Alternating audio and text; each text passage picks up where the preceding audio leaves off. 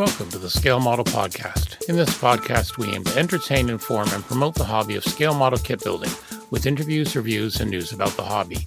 The podcast is available bi-weekly where your favorite podcasts are found, including iTunes, Google Podcasts, Spotify, and Stitcher. You can also get it from our website at scalemodelpodcast.com, where you can find show notes, photo gallery, and so much more. You can also subscribe to get notifications on all our updates, new episodes, and video content. Please support the Scale Model Podcast on Patreon. Patreon supporters enjoy early access to content and exclusive contests. Your Patreon support helps us to offset hosting and other costs to bring the podcast to you.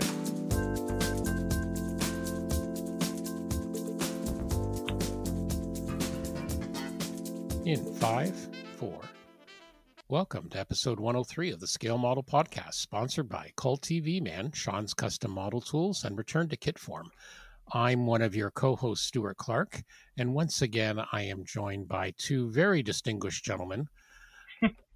Well, yeah, okay, and they're already laughing at that, so, all right, maybe slightly less distinguished. First, from the north shore of Lake Erie, but also braving, like me, the yarn show this weekend, we have Mr. Jeff Hayland. How are you, sir? Pretty good, Stuart.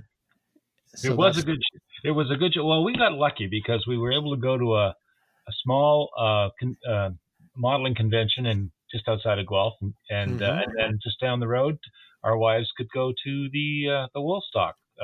45 minutes away in Paris, Ontario. And they were, it was quite funny because I dropped Alicia off and then I was heading up there. So I missed your text, but I did see your car on the way back. We were both taking the same GPS recommended route. So yeah, it's funny how I saw your car. Yep. I was going to wave, but I thought, just in case. They're probably going to say, who's this weirdo waving at us? So no, I saw that. And then I managed to join you guys, run into you guys a little bit later on when I got back. So we're keeping our third member out of the conversation. We are. So let's introduce one of the nice Americans out there, Mr. Terry Measley from west of Chicagoland. Hello, sir. I was going to say good evening, Stu, but I'm second guessing that that affirmation. You might not want to associate yourself with me. Exactly. How are you tonight, sir? You're in rare form tonight, Stu. It's because I think I'm sick. I'm not sure if I'm catching he is. Cold. He's a little sick, but I did do a test today, a COVID test. I'm fine, just to make sure, because we have our club meeting in 2 nights, and I really should be there because we're doing a nice airbrush demo. One of our very good members, and we're also deciding if we're a go, no go for our annual show next year, the Fall Classic. So I think we'll be a go. I think we'll be a go. Yeah, I think so too. We got a few people at the last minute, of course. So yeah. So Terry, how's life been for you the last 2 weeks? All doing okay. Yeah, yeah. Cold. You said you had won't snow. be going. Yeah, I won't be going to the Cincinnati show. Unfortunately, okay. Yeah. Just with our old guy Kai in this whatever shape he's in. He seems to be stabilized. Is he? Okay. How old is he now? He's 13 for a big dog. That's getting up there. Oh, poor thing. Well, yeah, we thought he was on the way out, but I think we just missed diagnosing a bladder infection. Well, it happens. All I know is the vets get richer. Our 2 cats decided our youngest ate a bit of plastic and then threw a bit up and then stopped eating, which for him is like very unusual. Yeah. Well, he's had his the same vet his entire life. Well, that's good. So we took him. He loves that guy. Well, you know what? It's the first time we had him it's the first time we had our youngest Luca at this vet. And he was very chill about the whole thing, even when he had to have a thermometer up his bum. He found it quite comfortable to sleep on the scale because it's kind of an angular thing. At home, he sleeps in it's actually an old table loom that when we first got him, we had to leave him in the kitchen. So we put him there with a blanket on, and he loves it. He loves like hammocks. Yeah, Kai will immediely go and stand on the scale when we go to the vet clinic. He'll just go right over there, stand and look. Good boy. Good boy. Where our other one decided to stop eating in sympathy, Charlie. So it was 240 for Luca, and then Charlie, we had to take him in on Tuesday because it was the holiday weekend, and he hates going, but he didn't barf in the car or poop in the crate. He hates traveling. So he was better, but that was another 130, but they're both fine now. But yeah, of all the timing, Alicia was saying all the timing just before the yarn show and your model show. But, hey, pet ownership, they're like our children. Yeah. That's what we say. So, there you go. But alrighty. So let's get on with a bunch of stuff, tons of news and views and all that. So let's start with our friends at Fine Scale Modeler. They've announced actually a week and a bit ago that November is going to be Build a Model Month. And they're actually doing an online model contest. So this is going to be pretty exciting. And they've just announced the judges. So Tim Kidwell and Aaron Skinner will serve as judges for all categories, and for each of the third judge for each category. There's a few usual suspects here. So we've got, our good buddy Spencer Pollard for aircraft and real space. George Chalitas from Wonderfest. He's going to do sci-fi and fantasy. And yeah, just a lot of other known names. So the judging's going to be good. So, great. Yeah, so that's going to be good. Yep, anyone can enter it. All the podcasts. We're going to try and promote this because they're doing, as Jeff has said before, they're really trying to get with the program, the modern era. So did they say that was a 1 month build or just finish it and finish it for the end of the month? Finish it for the end of the Yeah, because I actually was going through with respect to our topic for this show about the next 20 years. I was going back through the last year of Fine Scale Modeler, and they've been doing one issue a month on specific topics, and they've been pumping the November, get building for November kind of thing all through the year. So yeah, I'll have to think about something. I don't know what I'll do. Like I'm at, and I'll talk about it later when we talk about what's on the bench. But yeah, I've got an excess of plenty of wealth here, but like what to pick. So we'll get into that. As we mentioned, Jeff and I did attend AirCAD Con. This is a little show. It's very tiny, put on by the Waterloo and Region Air Cadets.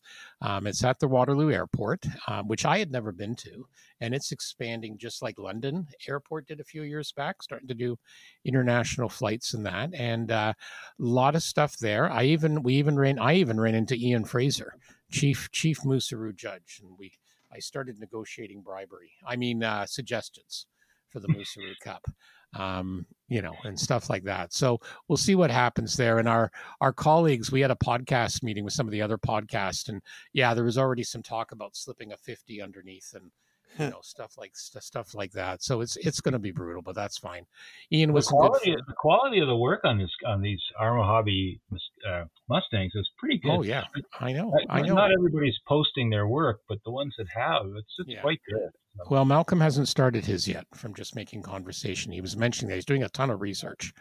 But no, this show was great. So I did find Build and Scale on Facebook posted an absolute ton of pictures. So I posted a link there and some beautiful kits, as always. Like, you were there too, Jeff, and I know you and I both talked about, like, for such a small show, it's amazing the quality.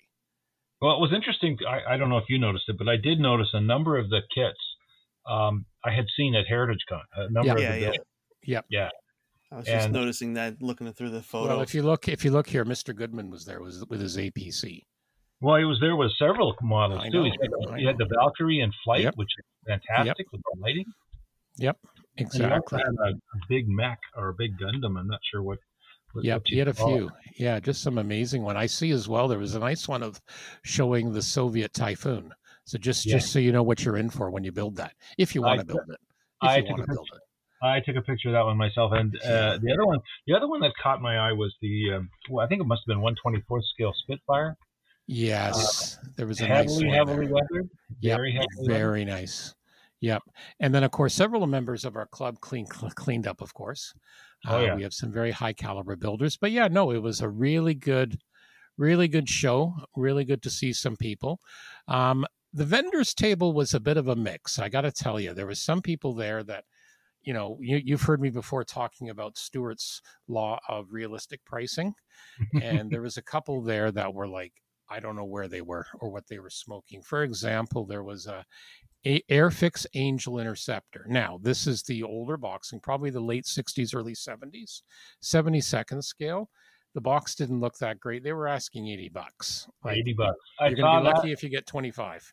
I saw that, and I was going to send you a picture of it. I was going to take a picture. I didn't want to be rude. But there were some good deals to be had. I understood. You know what? Okay. Mark the date down, gentlemen. I did not buy a single thing at this show. Well, I made up for it. I bought 3. I know. What'd you buy? Mm-hmm. Well, Ed was there with all of his armor kits. Yes, and I went up to him and I commented that unfortunately I don't really build a lot of armor, and he says, you build weird things, you like weird stuff. Here's a weird thing, and it's a Russian model of a Soviet 20 rocket launcher tank. Like it's sort of like the old Stalin's accordion or organ or something, which for $5. So done. And see, I did not enable him. I'll have to tell you that he did that all on his own. The thought crossed my mind, but no, I forgot to do it. So he did that all on his own. The other 2 I got was from one fellow who gave me a good price on 2 of them. One was the Attackam Chaumont, the First World War tank, one of the early tanks. Yeah, that's a nice one. I just love the camouflage on those things. They're just crazy. Yeah.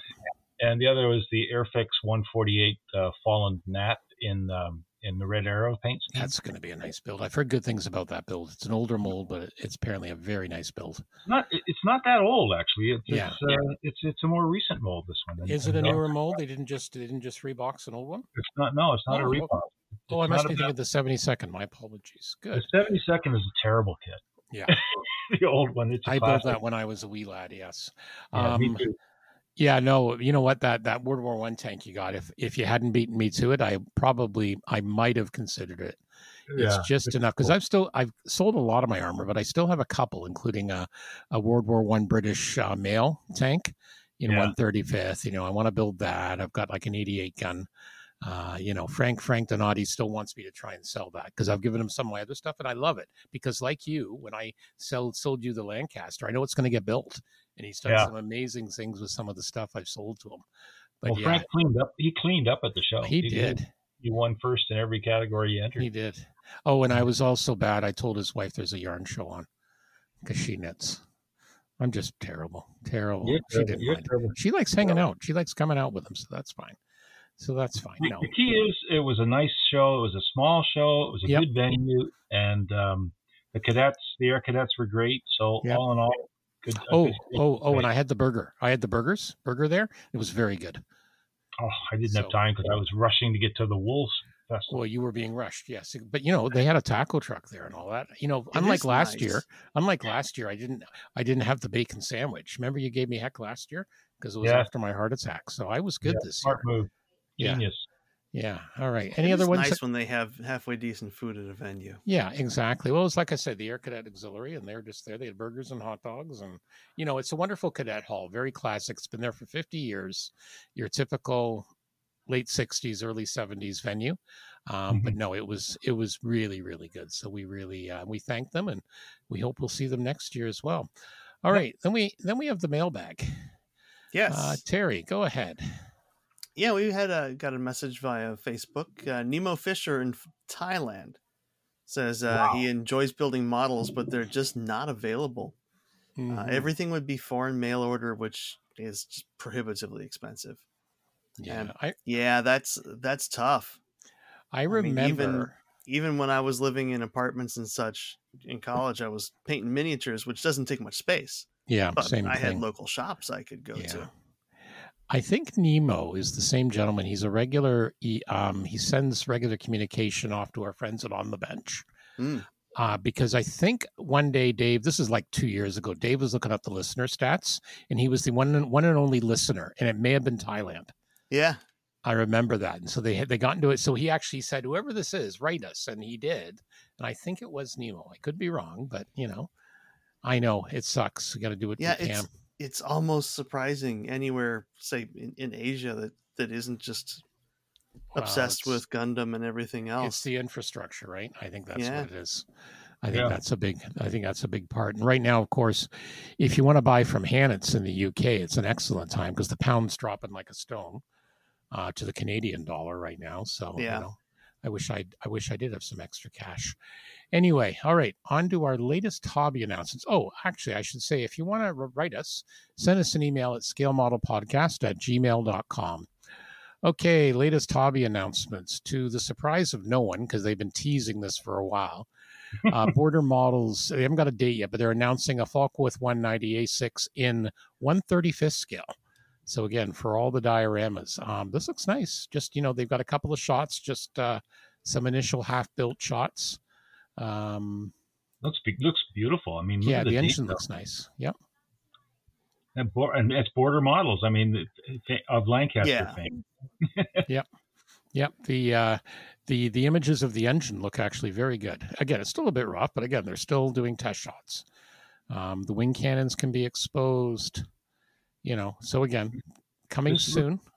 This looks like this could be like a new state-of-the-art kit for. Well, FW. it's interesting. It's interesting how many we're starting to see in this scale. It kind of reminds me, just putting on the model railway hat for a minute, Hornby, which of course owns Airfix and Humbrol, they've just relaunched what's called TT scale.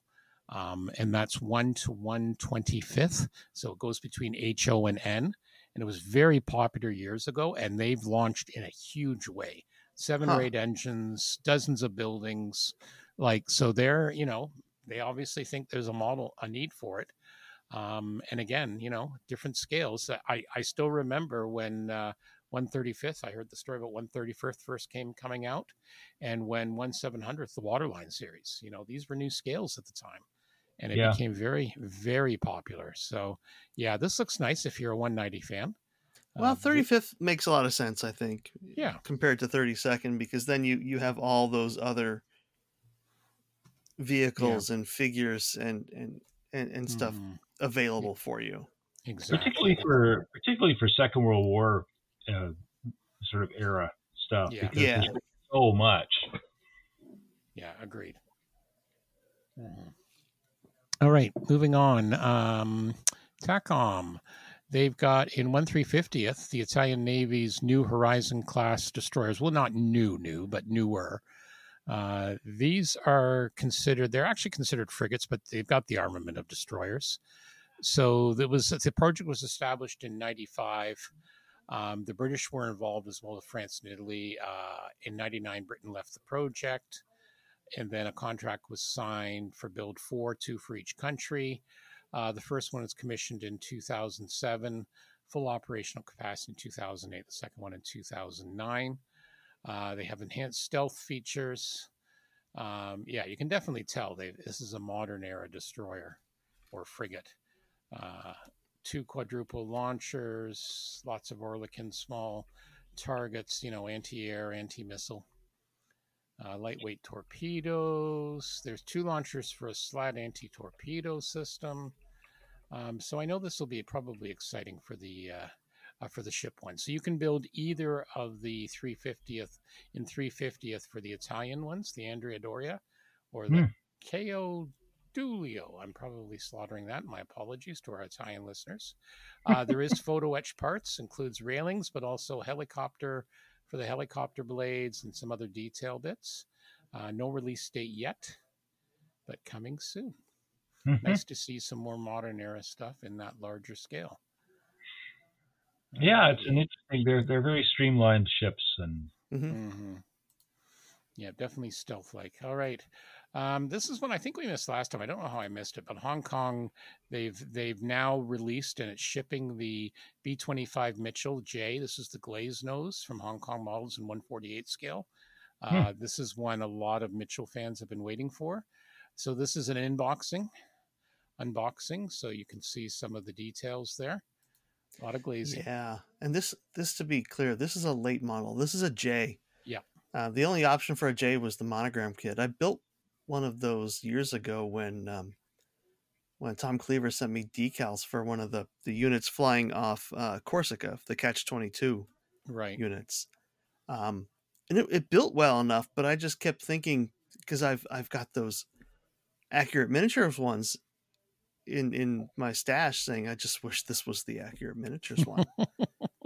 That said, it built up well, and I got to paint it a weird non-standard color because they painted those in whatever colors they could find. Yep. Exactly. mostly British paints they Yep. had sitting around. So there will be a ton of aftermarket conversions, decals now just popping out, repopping, and everything for these. This looks phenomenal. Oh yeah, the one thing I really like here, and I don't know if anyone else has done this yet, to help avoid, because these are tail sitters. The kit comes with a shape metal weight of 62 grams, and it's designed to fit in the nose under the cockpit floor. So like they purposely engineered it that way, and I think that's a very good thing. I don't know if any other kits have done that. I am so impressed with the rivet detail on this. Yeah, they're saying that. Yeah. Beautiful, crisp lines. A quick visual, and the reviewer says a quick visual comparison against the section of the reels reassured me that Hong Kong has done their homework. Yeah, to the homework point, you even get 2 different main windscreens on this. Yeah, for the different versions. This is beauty. This is going to be gorgeous. Really nice. And the only difference they didn't do is let you have an option with an open window, because when those were on the ground, the pilot and co-pilot windows were almost always open. Someone will do that. But the other thing I'd forgotten about to mention until they mentioned here, the undercarriage doors are always in the closed position unless the gear is retracting or extending. Mm-hmm. So they have molded it that way correctly. I think when I did my old 72nd Matchbox, when I left it open, I didn't realize. That came from this being the Mitchells specifically developed for rough conditions. Right. And operating in places like Guadalcanal and Guam and stuff, and where unless you want wheel wells full of coral dust, you gotta have them closed. Yeah, this looks very, very nice. So I think this will be exciting a lot of people, a lot of ordnance. You've got some flattened tires. There's going to be aftermarket for this. The detail level for this is phenomenal. Yep. Yeah. Looks very I was nice. really pleased with to your point about Accurate Miniatures. I've got a Accurate Miniatures Doolittle version, and it's beautiful. It's great. It's a really nice kit. But this is amazing. Yeah, they've really done their homework here. Yeah. Well, AMI never did the late version. And everyone was like, "Well, you guys are going to do a J next, right?" It's like, no. Here's a conversion for the gun nose. Yeah. That's great. I'll buy that. But and then we've got a couple of schemes. First markings are for Cactus Kitten from the 501st Bomb Squadron, 545th Bombing Group. It was lost during an attack near Saigon. It had 5 nose guns. And the second markings are for She's Engaged, a B-25J2 flown by Lieutenant John W. Allen of the 380th Squadron, 310th Bomb Group, based in Corsica. We were just talking about that, Terry. This is an overall natural metal one. So that looks very attractive too. Yeah, it's beautiful. This is a high, looks like a high recommendation, this one. Cartograph decals. So I will throw out one book recommendation here. Tom Cleaver put out a book called Bridge Busters about that unit, and tied it into how the book was written as well. Interesting. Catch 22 was put out, and I didn't realize just the teeth of anti-aircraft that these bombers were flying into. They weren't really worried about fighters. There weren't many fighters. No, it was out there, and the P-47s were quite happy to engage those if they ever did show up. Yeah. But just the accuracy and concentration of anti-aircraft fire was crazy. Yeah. To fly into. They've also released the full instructions, so looks very logical on first glance. Amazing. Yeah. The decal choices are great choices. Yeah, now they are saying the main landing gear strut must be installed into the wing before assembling the engine nacelle. We'll see if anyone can hack their way around that. That's always a pain. I know. You're going to break it. It's because they've got it with the gear doors closed. And they're sealed, like it's one part, looks like. Oh no, sorry, it's 2 parts from the engine assembly, but still, you get, there's no separate doors unless you want the landing gear up. So I've done that before. It just takes attention. Like I said, there's ways. Like I know the Tamiya Spitfire Mark 1, the newer one, you're supposed to do that, but there's a very easy hack you can do. So very exciting news. So that should be available like any time because it has been released, and I think I saw a couple of pictures from it in the wild. So it does not look like the kit includes masking for the windows. No, but that would have been nice.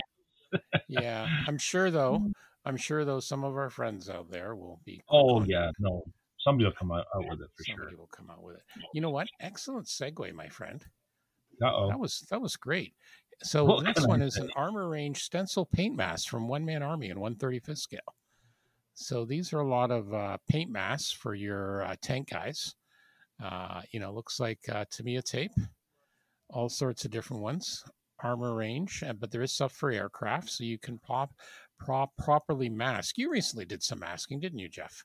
I recently did, yes. All Yes. manual. No Yeah, kit. but that's fine. You did, but you know what? You can see why it looks so much better. Okay. So it does with practice, like anything else. You both said the same. You said the same thing. It's for a 1st attempt, it looked damn good. So Yeah, well, actually, the masking that I did was for the Dazzle camouflage. That was fine, but trying to mask the American star, white star on the blue circle, man, that was hard to do manually. yeah, that was tricky. But Yeah, no, you got to buy those, and look at the with the size of some transfer of tape these. and Look how everything. tiny some of these masks are. Yeah. They show with the pencil. Well, All with the sorts of rise fun. of the 35th scale aircraft, Yeah, I think 35th these are scale. feasible. Yeah, I am sold on the masking thing. I like it. I like the idea. yeah. just No, need I think pick it's up good. some. They've done 32nd scale aircrafts already, so this is a nice for the armor. Oh my folks. God! Are you looking at this picture of the pencil with Yeah, 555? that's what I was Yeah. talking about. Yeah. Yeah, get your microscope out, Jeff, or your Yeah, good you guys readers. really have to see this to believe it. Yeah, that's unbelievable. Yeah, make sure you have that in your on your wish list. If you get one of these, you may need some good reading glasses, a magnifier, or a microscope. Okay, I happened to see this one. And I was kind of tickled because I know Jeff likes rockets. This is Oh the yeah. 172nd scale Revell V2 missile carrier in 172nd scale. And I Now like this is this. a repop. This is Yeah, a it re is. box It thing, is, right? but they're Yeah. reissuing it. Yeah, it originally originated as a special hobby kit. So yeah, it was different. But they've kind of combined this. And I like the first line. Rather like you can never have too many Spitfires, you can never have too many V2s. So, That's right. they're thinking of both of us, I think there. I love it. Yeah, so this has the tractor, the Gigant tractor at the V2 on the back. 243 parts on this thing. So, yeah. Yep. And it's not all treads because there's no treads on this one. No treads on this. Includes the launch pad for the V2. You can build it in travel or launch config. Yeah. Cool. I may have to look at this one. That's why just for the launch thing. I mean, I love the tower. I know. Isn't it cool? Yeah. You can. I remember looking at this when it first came out by Special Hobby and thinking I've got to get that. So this is not even better. So yeah. We have a lot of local vendors that carry Revell, so we should be all right with that. All right. Next up, speaking of Special Hobby, the Fairey Abacore Mark II. Here's a new mold test run because I like to show test runs because it'll be interesting to see how it comes out in the end. So this is looks like a couple of shots here, just a couple of pics of the Abacore. Mark 1 or 2 and 1/72nd scales, just so you can see, and they determine, does it look good? Is it going to fit? It looks nice so far. I wonder what they do. Like, when you're doing a test run, what are you looking for and what are you repairing? Because I can't imagine you can do major changes to the mold. Well, no, but you can look that like, okay, is your seam line right? Is it, are the mold lines correct? Yeah, that would have been a good question for Jamie Hood. Yeah, it would have been. I know. Too bad. I wish I'd thought of it. Mm. We'll have to ask about that, but no, it's a nice, again, shows you some neat things how they do it. I think there's some minor corrections you can do. If they're missing a mold line or if they're missing a rivet line or something, you can put that in. Yeah, I'm sure there is, and it's a lot of it. I think is just more, do they fit together? Mm-hmm. Is it out of alignment? Are the pin marks out of alignment? It's a lot different now thanks to CAD and that. So yeah, but I just thought I'd put that in there for that. And then a ton of other Special Hobby announcements. They're always, what I like about Special Hobbies, they update their website. They send me a monthly newsletter with all the little stuff, and there's always a lot of stuff they post. So here's some stuff they have. The ART Albatross in 148, that's an attack and trainer aircraft.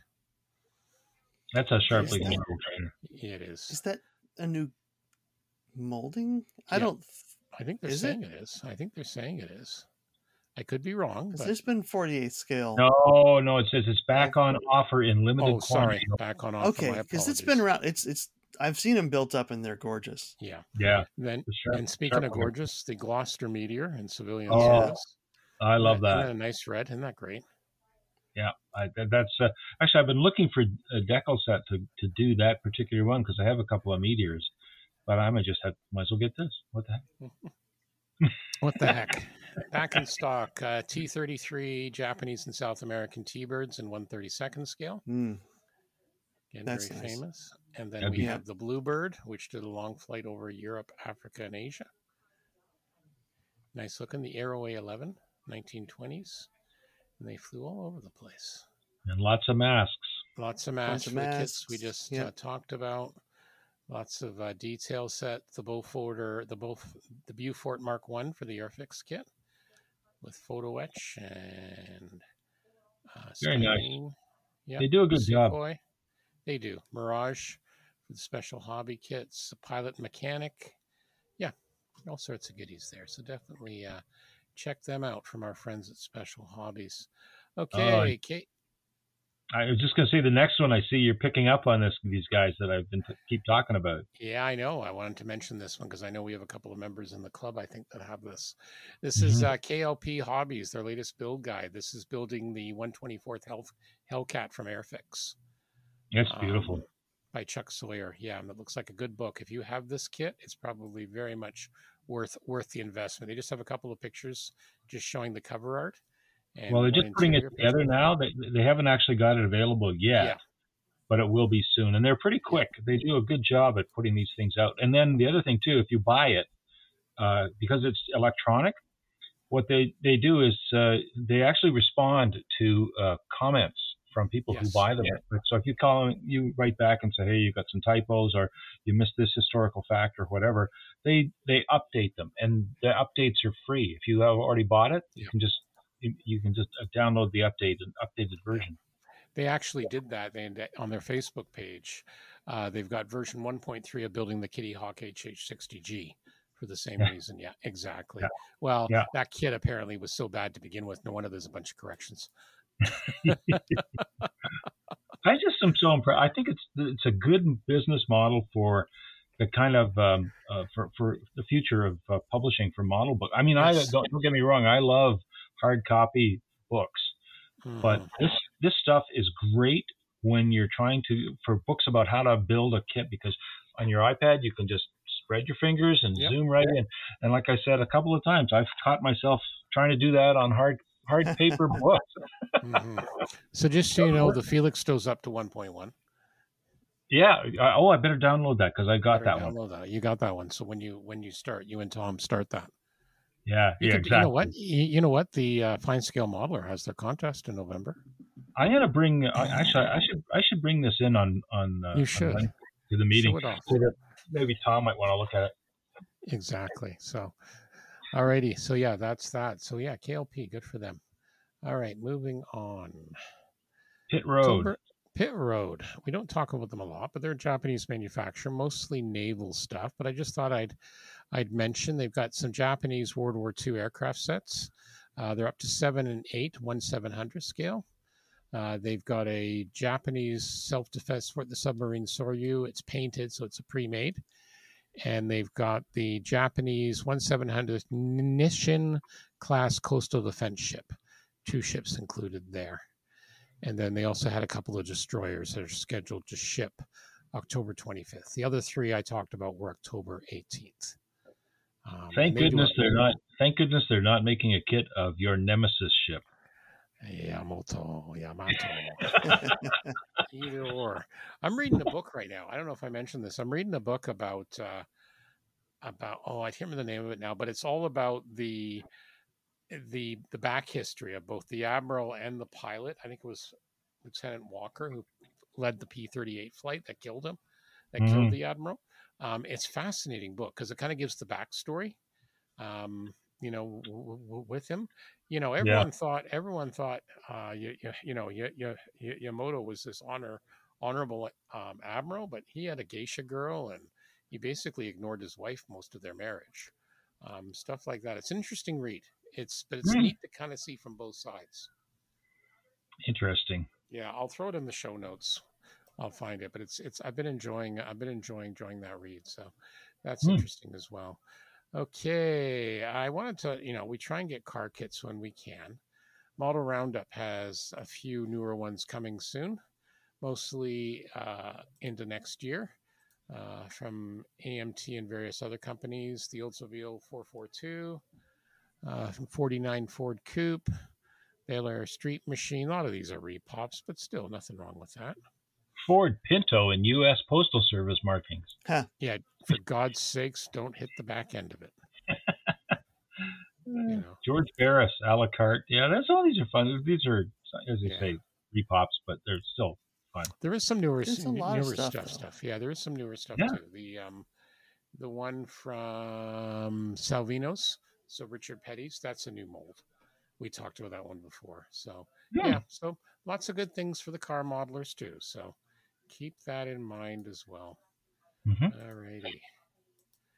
And Andy's Hobby Headquarters. So it's now available. So he worked with TACOM. Andy's Hobby Headquarters is a good example on how, if you're smart, you can use the internet and become big. He was a small store.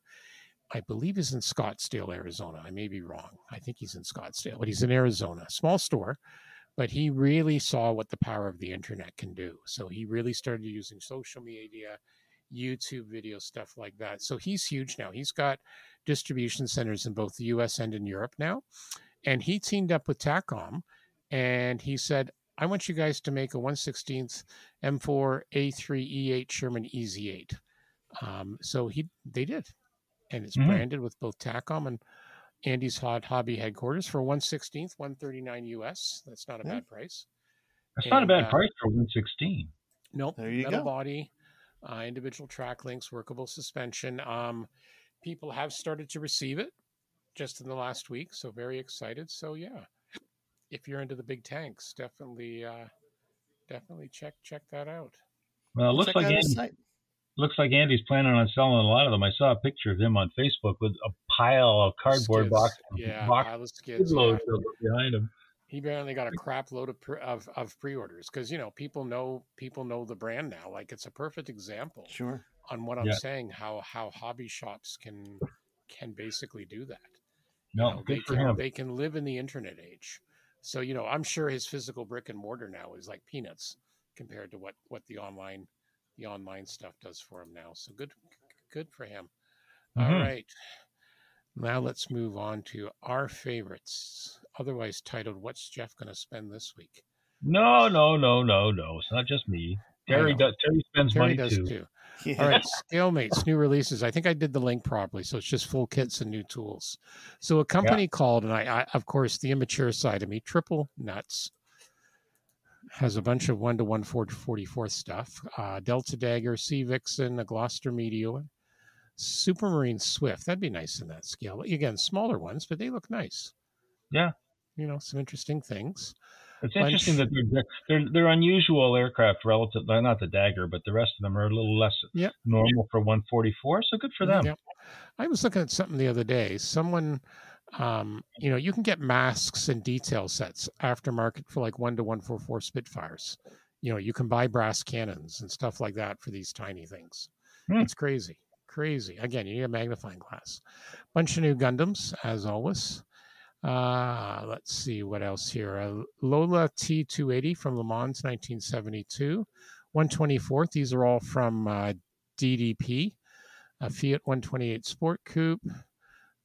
Two different ones there. Ooh, how about an X59, Jeff? Yes, I saw 3D Resources. You see, I don't know anything about VFR models, but 72nd scale Beechcraft Baron. I wonder if... Yes. I was thinking about that earlier today, about that I really wouldn't mind a few more civil airplanes, civil aircraft. Yeah. Oh, and I Been up should in a note, Baron. It's a nice ride. I should note, because we did have someone mentioned, we're recording this on October 17th. So the first stuff we've mentioned is October 17th. We've been asked to try and include the date because by the time we Oh, true. publish, yeah. So those ones, the Beechcraft's October 16th. They look nice. Going back a couple of BMPs, Brazilian Army, October 14th, 5-ton truck. Look at this. Oh my God. A Rebel transport from Moss Yep. Isley Model Works in 1/350th scale. 50th. That'll That's be nice. battleship scale. That's pretty Yep. cool. October 13th. Yeah, from Moss Isley Model Works. Look at all the bits to replicate like the slight. Oh, and you get some snow speeders and little bits to throw in the hangar bay. Oh, wow. Or you can make like a little diorama. This is cool. I like this. It's interesting. Very nice. Very, you know we'll probably see a couple of those at Wonderfest. Oh yeah. Oh yeah. Piper in 1-144. That's going to be tiny. Arma models. No, this is the Russian Arma models, not the Polish Arma models. This is the Star Destroyer Vindicator 1-2/2700. A little some egg planes and tanks. October 11th. Planes and tanks and little Dinosaurs. cartoony Dinosaurs and a Perfect for the Perfect for the grandchildren, Jeff. Yeah. Yeah. There's simplified skeletons and you can put the body on them. That's pretty cool. That's the exterior on them. Yeah. Oh, I may have to look at that. Yeah. So speaking of 1-144 Spitfires, a company called Wingkit, they're doing like the equivalent of the old Airfix dogfight doubles, but they're doing it in 1-144. So they've got a Spitfire versus a Messerschmitt, and then they've got a Ki-45 Nick versus a Black Widow P-61. And then they've also got a F-111 versus a Sukhoi 24. Yeah. Oh, and I cannot ignore this one from October 6th from TACOM. You want more? You want more flying saucers? Hanbu. Yeah, they got all three models, different sizes of it in 1/350th. Hey! Just think, you could do a diorama. The rebellion comes down to a planet, run by Nazis. X-wings versus flying saucers. I'm surprised no one's done a movie. I'm surprised no one's done a fan film. That just screams camp to me. Yeah, for sure. Somebody's going to do it. All right, that's fun. So I think that's pretty well what's happening there. All sorts of goodies there. So yeah. All right. So now what we're going to talk about our good friends at Cult TV Man. So here we go. Let's talk a little bit about what's new at our friends at Cult TV Man at culttvman.com or culttvmanshop.com. Lots of exciting round 2 news. There's a bunch of new box art. They've shared a bunch. Let's go through some of the details here. So, of course, leading off the Galileo shuttle from Star Trek. It'll feature a detailed interior and all new figures of the crew. The interior will be available separately for those you've already purchased the kit. That includes the interior decals and the figure, but there's only going to be one release of this parts pack, so make sure you get your order in right away before they are gone. They've also got the Polar Lights release of the NX-01 Aztecs decals for the 1-1000 kit. For those of you who like Next Generation, the Enterprise NCC 1701C box art, including an option for battle damage, including the dome base and battle damage decals. Also, they have the Anakin Skywalker Pod Racer from AMT, the classic Imperial TIE Fighter from AMT. That's actually going to arrive in the next 2 or 3 weeks. The wing panels have been updated on the reissue, and the pilot is included. The Razor Quest from The Mandalorian from AMT, arriving this week, over 13 inches long. So this one looks like it's going to be a good one as well. Other new products as of this week includes, I like this one, the Hubble Telescope Repair 20th Anniversary, 1/200th from Hasegawa. That's the classic space telescope. The International Space Station from Revell, 1-144, the 2000 release. How about those of you of a certain era who remembers David Hasselhoff driving a black Trans Am, namely KIT? Show was Knight Rider, Season 1 from Ashima, That's going to be available. The pre-order of the Batmobile 1966 with Catwoman and the Penguin in 1/24th. Also for the Hot Rod guys, the Jungle Jim Vega Funny Car 1/16th. This is a reissue from Atlantis. So lots of goodies from our good friends there. So make sure you check them out. Again, as always, culttvman.com or culttvmanshop.com. And don't forget to mention the Scale Model Podcast sent you.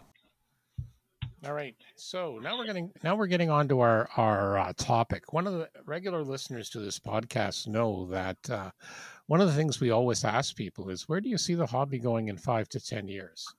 Well, now who was it who found the FSM? Was it Jeff or Terry?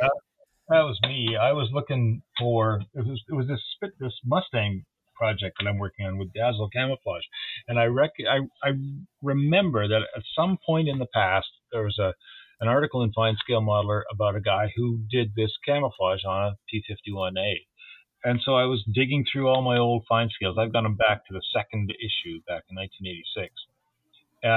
And I did not find the one I was looking for. What I did find in January of 2002, the special collectors issue had an article called The Next 20 Years.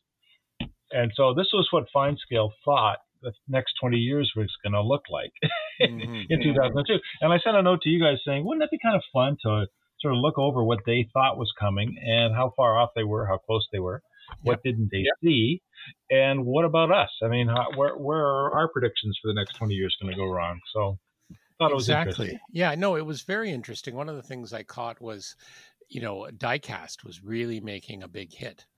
They were big on the diecast. Yeah, and metal body kit. Yeah, they were really starting about that. They're big on that. One of the things that really stuck out to me, or a couple of them are saying that the kits just need to be better. They need to fit together better, and you're going to see it serious modelers and casual modelers. But everyone's demanding that. And you look at what's happened, especially in the last 10 years, 15 years, is the kits just are better. Especially you don't even have to go to Bandai with multicolor plastics and all that, where a casual builder can put it together almost like a Lego kit and have something that looks more like a real model than a Lego kit. And they don't have to do anything else. They can put stickers on it if they want to and look great on the shelf. Yeah, and that's definitely a thing with the Gundam stuff, the Bandai Gundam Universe kits. You almost don't need to paint those things if you don't want to. And it was a great intro for kids, for young people getting into exactly. It was funny how they said, this Gundam thing's just starting, and we look now on how huge it truly is. I know. And there was one guy who said, wow, there's going to be a big market for Harry Potter kits. I thought that was kind of cool. Yeah, the licensing didn't quite work out there. But, but no, it's interesting. We can talk about the rise of 3D printing, much like the rise of photo etch or the rise of people were molding. Had predicted the more of the garage scale, the better quality garage scale stuff with resin kits and everything. Yeah. And that came true. That flourished in the 2000s. The one thing I thought was interesting, they were making, it was the role of the internet, I think has been had a massive change effect for the hobby, particularly as far as disseminating information, YouTube videos on, unboxings, all that kind of stuff. They didn't capture a lot of that. They were talking about the internet as being a place towards Stuart's point of you have your home web page and you have to use social media to direct people to your web page. They completely missed the whole YouTube world. So YouTube didn't exist, but they were talking about chat groups, bulletin boards, those sort of things. Yeah, exactly. Different ways of engaging. And that was the start. That was the big stuff. On Starship Modeler, we were huge, and Cult TV had a big bulletin boards. I still think that's going to come back. I think there's going to be some anti-feedback, against Facebook.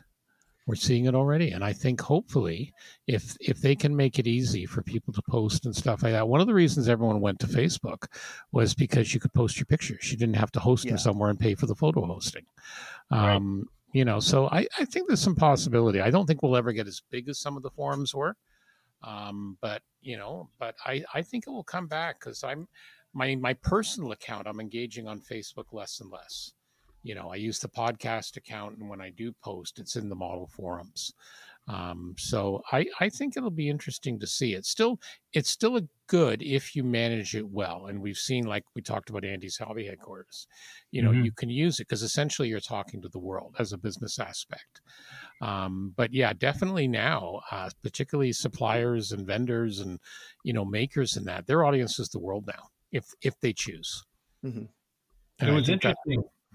It was interesting. And one of the points they made near the end of that article, they were talking about CAD design and the impact of CAD design on the industry and the hobby. And one of the questions was, well, has CAD replaced old school handmade masters? Yeah. And the answer was, well, not yet. Maybe you could use it for like landing gear, but you can't do the whole thing. And I think it's gone well beyond that. Computing power now, right? Exactly. Yeah. That's what it is, and you can do, anyone from their house now can do affordable scanning and resin printing and produce something that a mainstream manufacturer could only dream about 20 years ago. That's always, that's one of those hard to predict things. Just the capability of the scanning of scanning technology, of decent computers and people who, and really better, free or inexpensive CAD software that people can use. It's a lot of work, and you have to be familiar with it. But Dave missed that boat. It's all done in CAD now. Figures are done in CAD now. They still look like they're done in a computer design. But but I think what you're going to find is, as some of our guests have said, you are going to get to a point, we're starting to see it now, where people will sell patterns, and that's done now. You can go on and then print them out.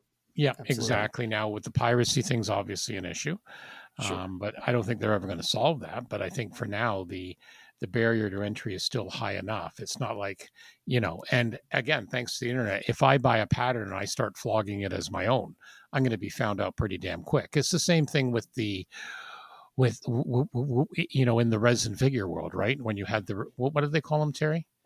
The guys who use someone else's pattern and sell it as their own, recasters. Oh, recasters. Yeah. Yeah. Pirates. Yeah. So I think you'll have something similar. I think it's definitely, but I think, go ahead. People ask, oh, can I just have the, whatever, I forget what the source STL file is called. It's like, no, you cannot. Yeah. Exactly. I just love that. I love this classic line in this thing here. Well, you could conceivably have one of the big three automakers send you their engineering specifications on a couple of floppy disks, and you could easily build a solid model from that. Yeah. Wow. It's only 20 years, and floppies were still talked about then. That's amazing. Yeah. Oh, I know. Well, I've been in the IT game for 30, and I still go, wow, every year. Yeah. A comment from, and this is really interesting because we spend every week talking about some of this. ES, I don't remember his name. Talking about the variety of subjects out there. Said, for the U.S., potential sales volume is always there for the right subject. Seems to be cars and not aircraft. I can only speak for Revell, however, because I do see a number of smaller companies spending tooling money on aircraft. It must be profitable for them. And you look at and Edward isn't a smaller company, but a few thousand isn't something that Tamiya is going after. A few thousand copies of an injection molded aircraft or armor piece, but the smaller ones, certainly they're making it work. Yep. I also remember that you manage your expenses, you can probably make it work. But I did try and ask that question to Jamie last week, and it was sort of proprietary, but about like what's the break point for how many do you have to make it profitable? And, well, Edward, I think you talked to, or maybe one of the others, a couple of years back, and they were saying that 5,000 was. That's who I was going to say. That's about the only one we've had firm numbers on. Yeah. Other than like you hear about Tamiya for Gundams, they'll do 100,000 shots. Well, that's because the demand is there for Yep. almost anything. Yeah, Bandai is a whole other animal. I know, think. and that's what people in North America in particular just don't realize that. They didn't have a clue until fairly recently. I'm hoping we're educating on how big it is. I love watching some of the videos out of Japan when there's like a new release at the hobby stores in Tokyo, and you see people lining up around the block. You know, it's like for years ago when the iPhones came out, and these are all modelers. Yeah, it's pretty impressive. Yeah, but I think that's the key. I mean, what's happened in the last 20 years has been Gundam was big then, but it's even bigger now. Yeah, and Dave Metzner from Polar Lights kind of touched on that, saying the rise of the science fiction and fantasy models in mainstream, because before it wasn't really mainstream. No. But it is now. Yeah. And I think it's kind of what's cool for what was cool when you were a certain age, and that is when we were younger. Well, when I was younger, things that were cool were a lot of them were Second World War or the newest rocket planes and the newest space race stuff and all that. Now it's not. It's less any of that stuff. It's more sci-fi. It's right, or the modern aircraft or whatever. And it's a good point too, because it has become more of an adult hobby. We're still getting kids starting, but the market, I think most of the manufacturers realize the target is the adult with disposable income. They're still trying to get kids interested. Well, I don't think kids are buying modern aircraft. I think modern aircraft are, again, people like us. Yep. Because they're not cool. They're boring. They all look the same, and they're all gray. Well, you do have, like Airfix has their starter series, and the target market for that is grandpa who built a Spitfire when he was young. He's got his 8-year-old grandson. He just say, this is what I built, and there is popular. They seem to be selling quite a few of them. They keep making them. Like they've got that 143 Jaguar. So I think there's still some demand, but it's certainly not like you get some of the old timers. Oh, we used to get them at the drugstore, and we're never going back to that. The kids have too many options. But you can get them at the Walmart. Yeah, that's true. Yeah, how come I never see a Reliant at my Walmart 1000? I'm just saying. Well, my experience with my grandkids is that they love it. I mean, they really get a kick out of working with their hands on these little things. And they make a god-awful mess of it, but they're having a great time. And that's what it's all about. We all started. So. Yeah. And that's your grandsons and granddaughter. And granddaughter. You said she had an absolute ball. So that's awesome. Yeah. That's awesome. Every time. Which kit shall we open, Granddad? Let me show you my stash. No, not that one. Not the one that says Felix Stowe. Here's a Felix Stowe. Here's another Wingnuts kit. Yeah, let's open those. Yeah. No. We can probably get quite a few hits on YouTube. You got these guys that tear apart their phones, a brand new phone as soon as they get it. Or I also remember the one that caught me was the first time I ever saw it. There was a guy who posted on YouTube or Facebook, and he'd been building for a long time kits. So he had an absolute pile of old stuff from when he was a kid. And he said, I don't need these anymore. And he filmed it, throwing them all in the trash. And you should have seen the outrage in the comments. Oh, give them to a museum. It's like, it's stuff, gentlemen. I have no qualms about none of mine are going to end up in a museum anywhere. Yeah. When I snuff it, you're going to come over and help Alicia throw them in the trash. At least the built ones. You and Anthony. We talked about this before, but to me, it's the building of the kit that is the experience. Exactly. Yeah. Once it's done, I'll show it a couple of times to some people who are interested, but otherwise it's like in the shelf. Yeah, I'm the same way. Like I've got a couple of shelves of space left, and when I go through that, some of the older stuff is going.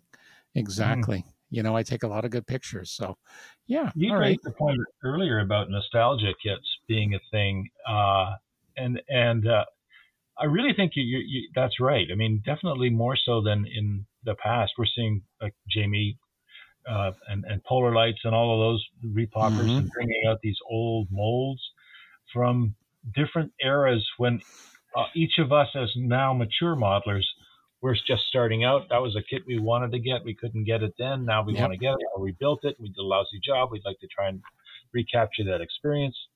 I think there's a big market there, but I do think that market ages out over time. I think eventually, they're going to have to work with, maybe in 40 years, again, you're still seeing Star Wars stuff and Star Trek stuff. I don't think those are different. Those are in a different category. I think those are that's almost like its own universe in a way. Yeah. I mean, the older molds, to Jamie's point, if they're in good shape, it's a pretty low bar to release a few thousand copies. They clean up a few things, update the decals. Yeah, do a nice job on the box art, and get them out there. I mean, a lot of these things haven't been seen in decades. Well, that's what you're seeing, and they're selling like hotcakes. Yeah. We see them at Wonderfest. We see them all over the place. Some beautiful stuff. I still want to get an Orion Spaceliner in the smaller scale. I've got my 1/350th Discovery. Or not 1/350. Yeah, 1/350th Discovery. Looking forward to building that. But yeah, exactly. All right. Have we flogged this to death? Yeah, I think so. All right. We'll put the images up and have people. Yeah, it's a nice read to see where it is. It's a good read from our friends at Fine Scale Modeler. Hard to believe 20 years. These guys were laying the foundation for what would be coming. Definitely. You know what I didn't realize, and I should have realized it, that the foundation of Fine Scale Modeler was the Shep Payne book about dioramas. Yeah. It was such a popular, they just Combach put it out, and they thought it was, sell a few, and they sold out. They kept selling out every time they reissued it. And then they finally said, well, maybe we could do a quarterly magazine. Yep. And 40 years later, here we are. We're still going. Yep. And there's still magazines. Europe, it's huge. Japan, it's huge. Yeah, but I gotta say, with respect to Fine Scale, I know some people give them a hard time, but I do think that they're doing a good job at trying to manage this transition from all paper to paper and digital. I'm going to switch to the digital based on your recommendation and the fact that they're giving away Damaged, for crying out loud. Honestly, that's a great magazine, Damaged. Yeah, exactly. The most recent, it's fantastic. It's definitely worth getting, and I really, really like I may have to invest in a bigger iPad.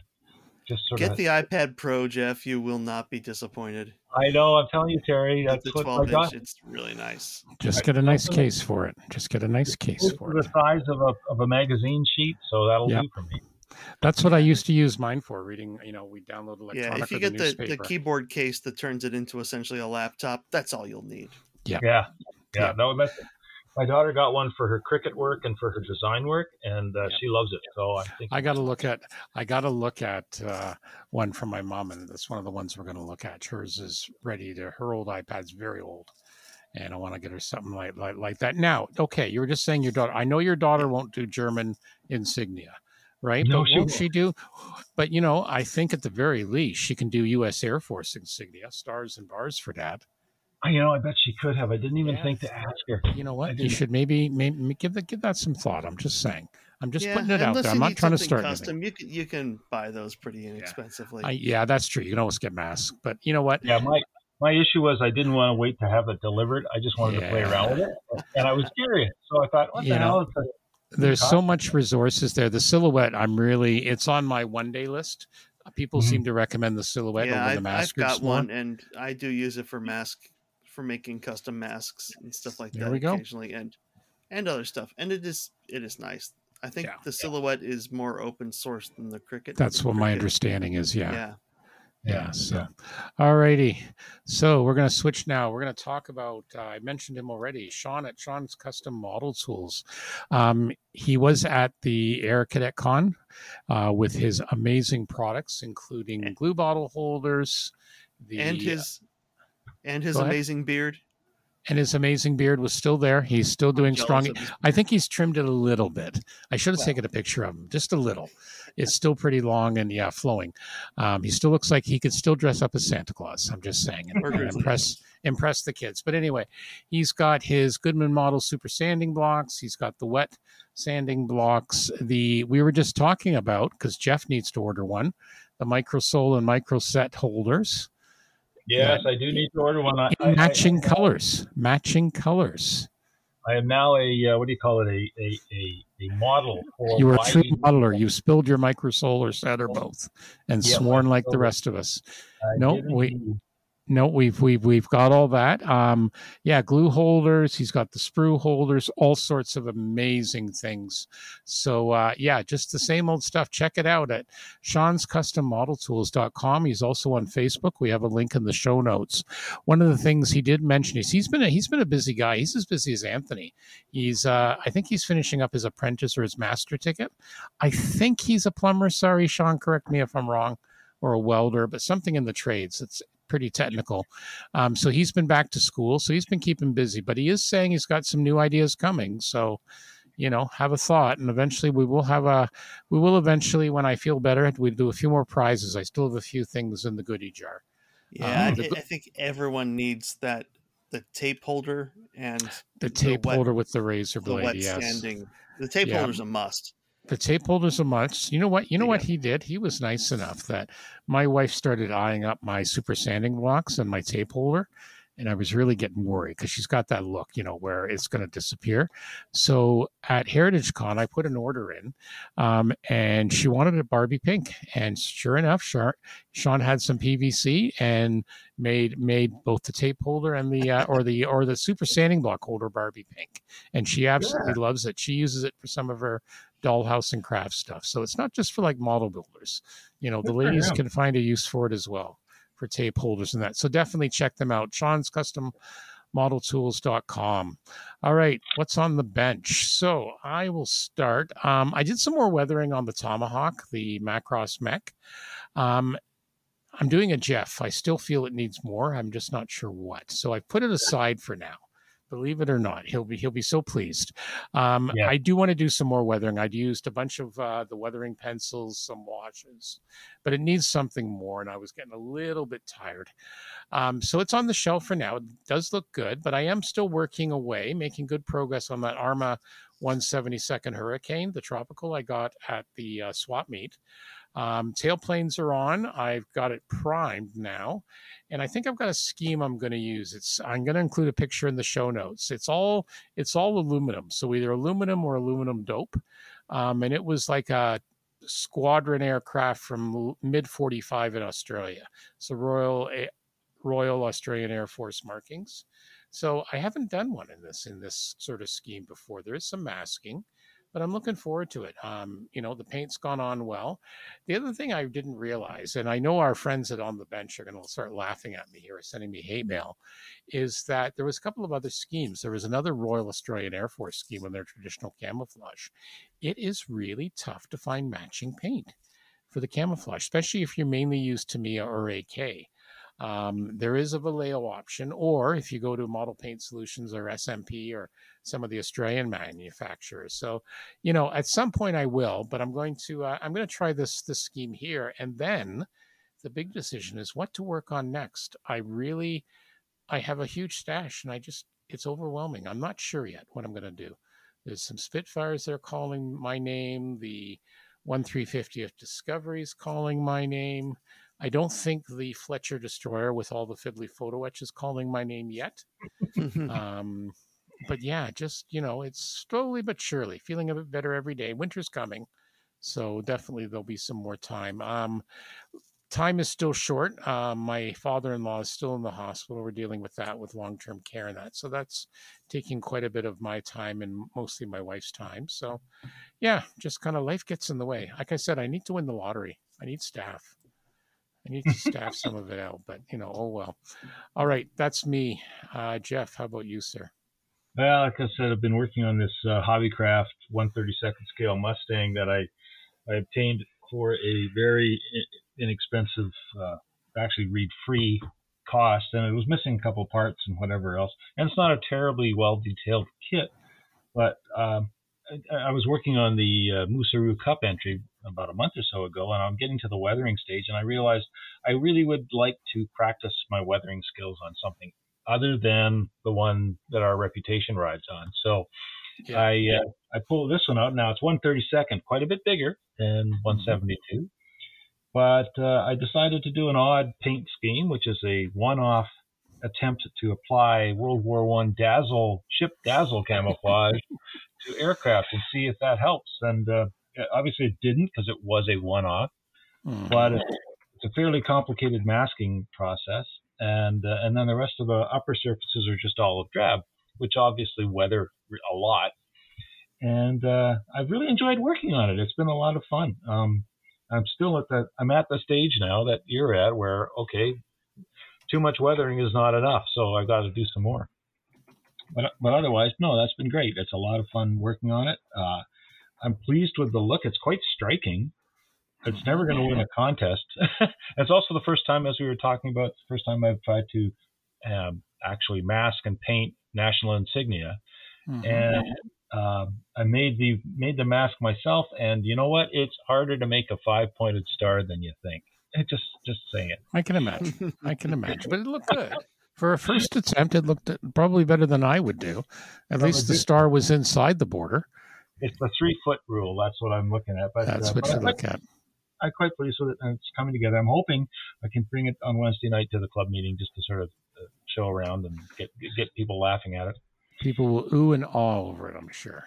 And then I too am starting to think about my next kit. Although the other day I coming out of Air Cadet Con, as I was coming out, some guy was walking in with a Hawk Hindenburg Zeppelin kit.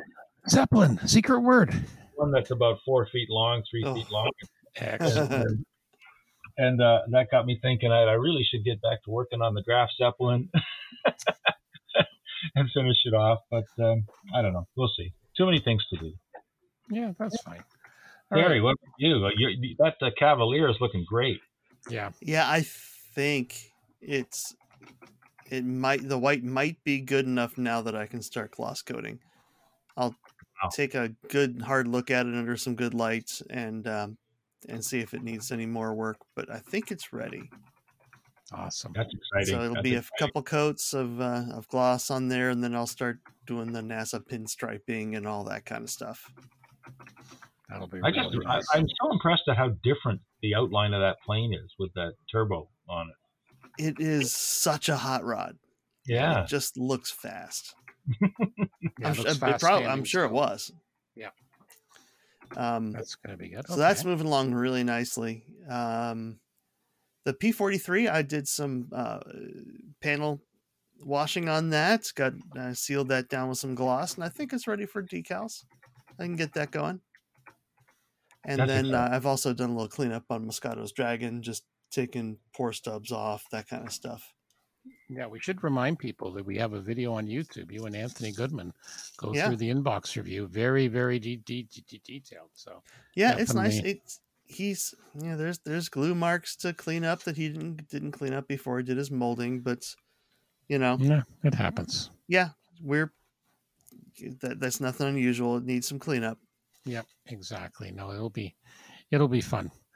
All right, so under things we've seen. Jeff, let's start with you. Yeah, well, last week my wife and I took a road trip because we were kicked out of our house by my daughter, who was having some friends down, and they take over our house because it's got a hot tub. And I thought there was also an anniversary. Come on. Well, yes, and also it was our 50th anniversary last Wednesday, October 13th. But it's not our wedding anniversary. No. We've always marked the anniversary of the date we met because we met when we were 16, and we actually were the first people we ever dated, and we never dated anybody else. So we kind of true love story. No, it's just lazy, really, I think. And she decided, you'll do. She thought I'll do, and I thought I was luckier than blazes. So, that's right. That's what you say. Yes. So we went for a little road trip down to in Ontario. We have a place called Prince Edward County. It's on Lake Ontario. It is it's like a big island jutting out halfway down between Toronto and Kingston. Mm-hmm. And it's beautiful in the fall, and lots of wineries, and so we did some winery tours. But what's also down there is a little town called Trenton, which is where the Royal Canadian Air Force Museum and one of the major Canadian Air Force bases is located. Mm-hmm. So, of course, we're in the vicinity of an Air Force museum. I'm going to go see it, and we did. And it's a nice museum.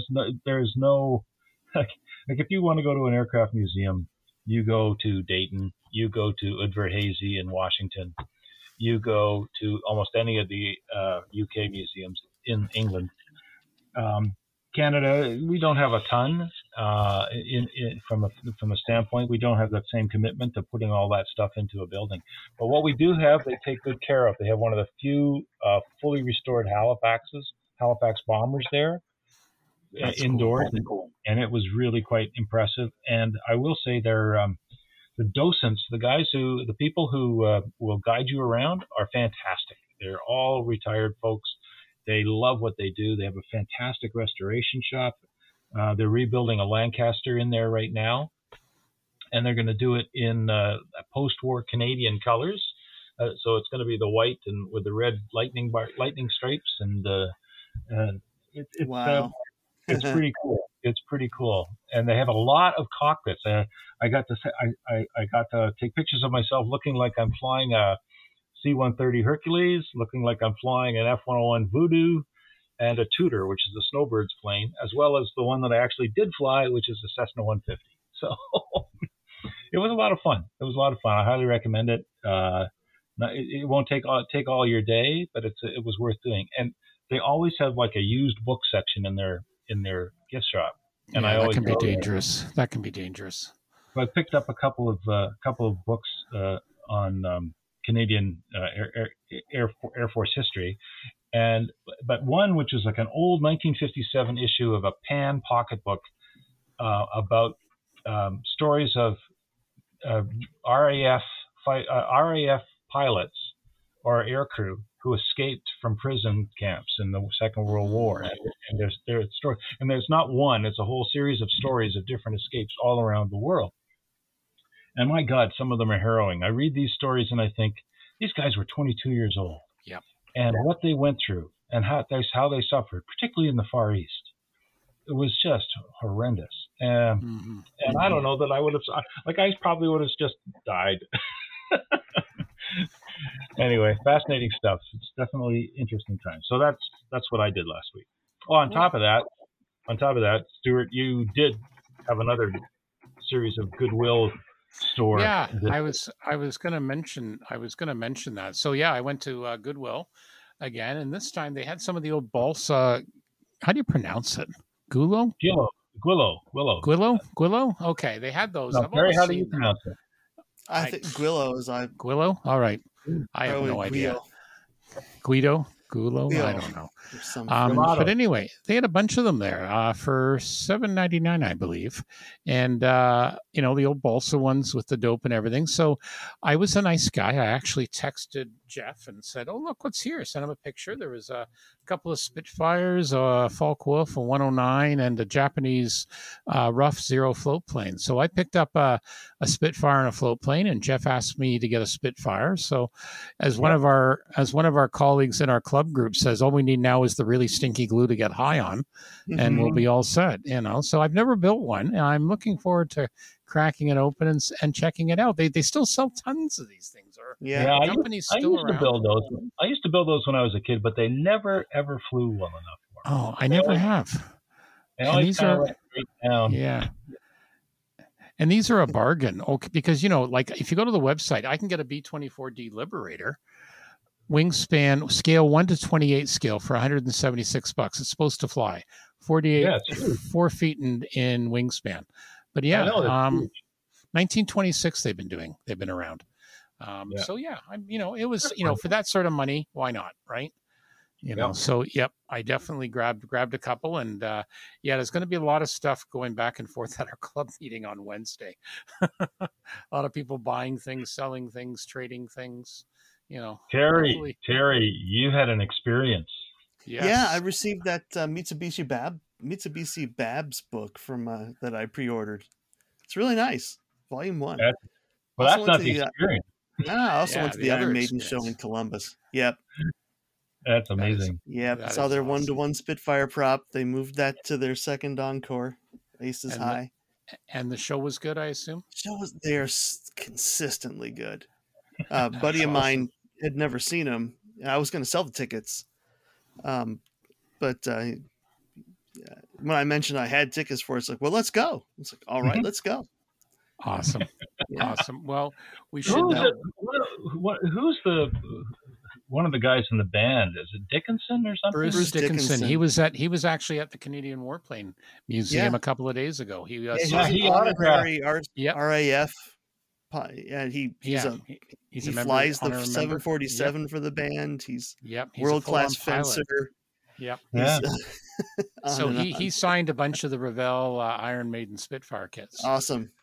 They sold out. Yeah, obviously. Very quickly. Yep. No, that was some good shots. So that was fun. Also, speaking of our friends at the Warplane Heritage Museum, they recently just announced this is nice news. So they had on loan from the Canadian Aviation and Space Museum. They had 3 aircraft that were actually been there for a while, but they were on loan.